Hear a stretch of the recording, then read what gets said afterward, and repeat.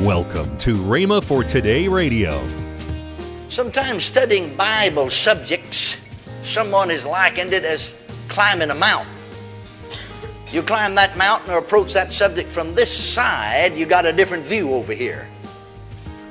You can take the same mountain or the same subject, the same Bible doctrine or subject, and approach it from the other side, climb the other side of the mountain, and you see things over there you didn't see over here, though it's the same mountain. And so we're looking at different things here from a little different angle. Though we're using primarily the same verses, we'll look at some of these verses again because there's other thoughts that I want to bring out that at the moment we don't bring out because we're emphasizing certain parts of it.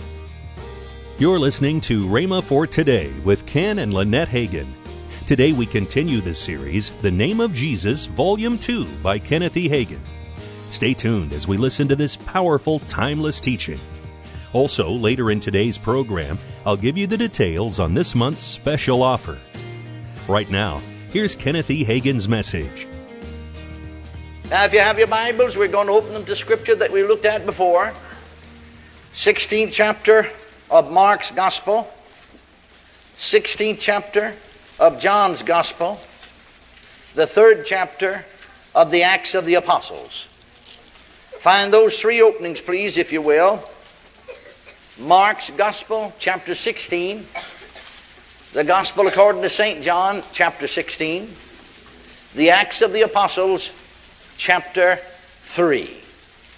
Now find those three openings. Just put your finger right in there and hold your place. You can flip right over and read with me. You won't have to be turning pages then.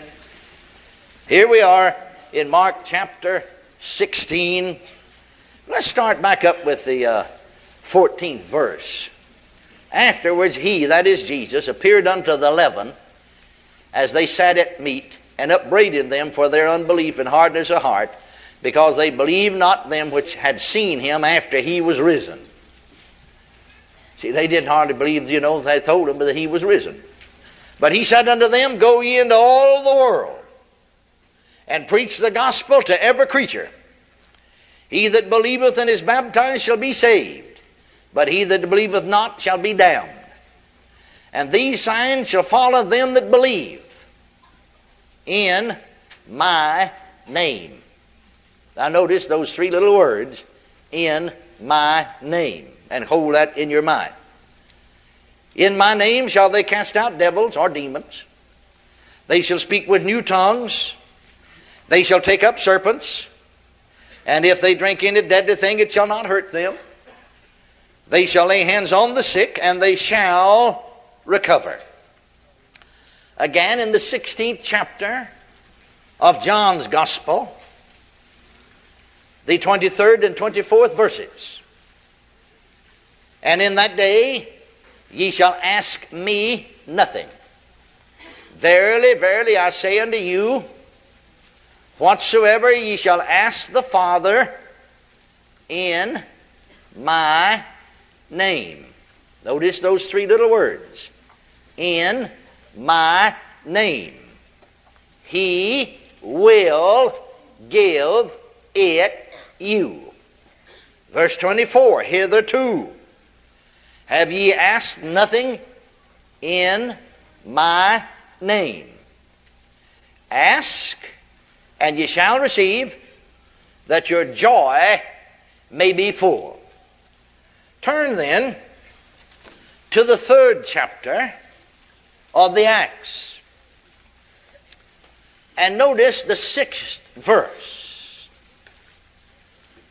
Then Peter said, that is, speaking to the crippled man who was there begging alms, Silver and gold have I none, but such as I have give I thee. In the name of Jesus Christ of Nazareth, rise up and walk. Now this seminar, we've entitled it The Name of Jesus Seminar. And I had one sermon I've had for years that I preached on the name of Jesus. I do have some material and notes that I've gathered through the years on the subject. The only book of any importance, you can find some little pamphlets and messages that's many of them unimportant and really unscriptural on the name of Jesus.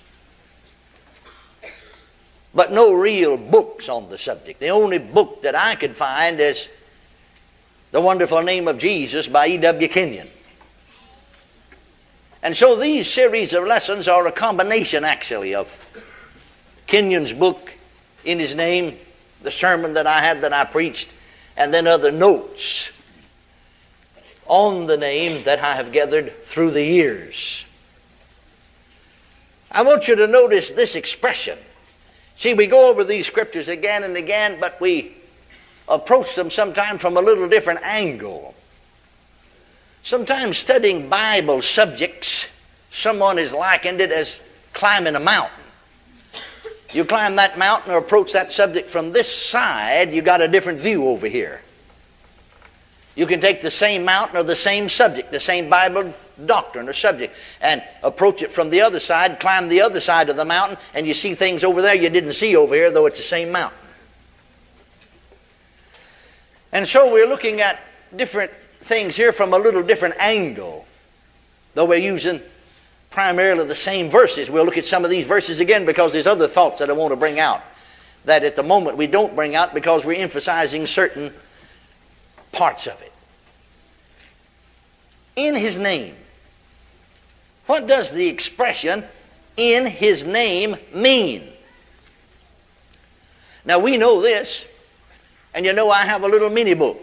Thousands of them have gone out. Churches order them by the hundreds. It's called In Him, and gives you the scriptures all lined up. In Him, in Christ, in whom.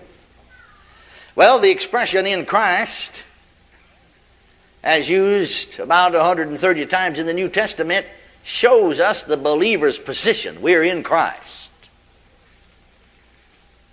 It shows us our legal standing.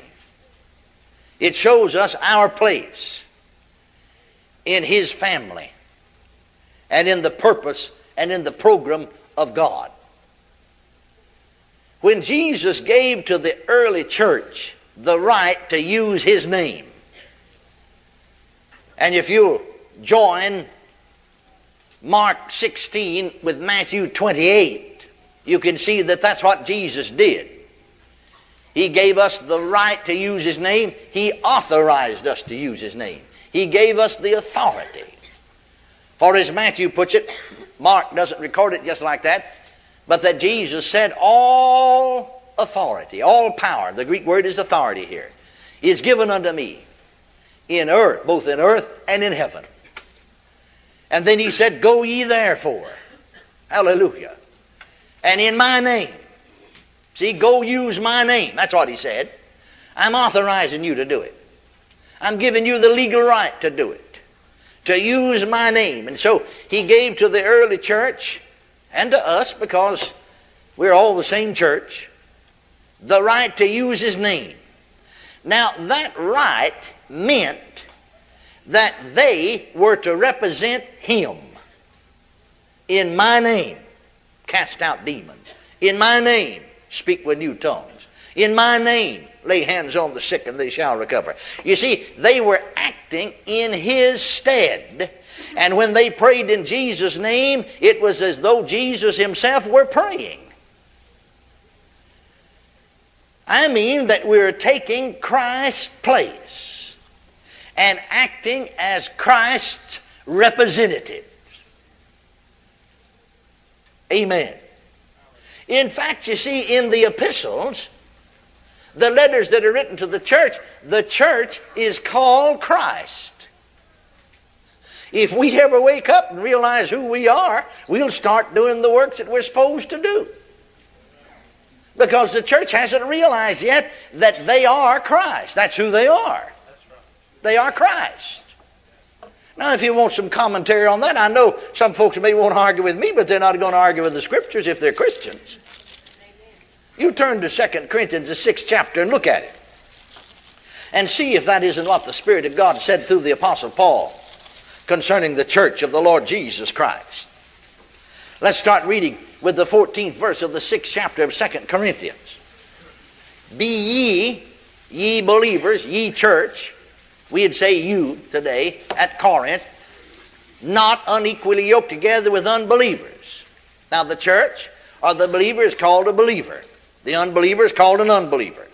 For what fellowship has righteousness with unrighteousness? The believer is called righteousness. That's who we are. We are the righteousness of God in Christ. Somebody said, well, I'm trying to be righteous. Well, you can't be. You're wasting your time. Quit trying. Righteousness, most misunderstood subject in the church world today. I was teaching in November and the first week of December of 1954 in Pennsylvania, in Scranton, Pennsylvania. Sunday school superintendent of that particular church, pastor said, was the most spiritual man that he had ever pastored. This man had pastored for 32 years. Wonderful Christian man. Well, he swapped out with somebody where he worked and took a night shift. He'd rather be in the day services than the night services. Because being a Christian, he's more interested in the Bible lessons every day that we'd teach. He'd sit right on the front pew every day. I'd stand down there and teach. Now, to illustrate to those people, because, you see, I realized they didn't understand what righteousness is, even though they are born again and filled with the Holy Ghost. I suddenly stopped and said to this man, are you righteous? Well, he swallowed and said, Brother Hagin said, I'm trying to be. I said, I don't want to be vulgar, but I want to ask you a question. Are you a man or a woman?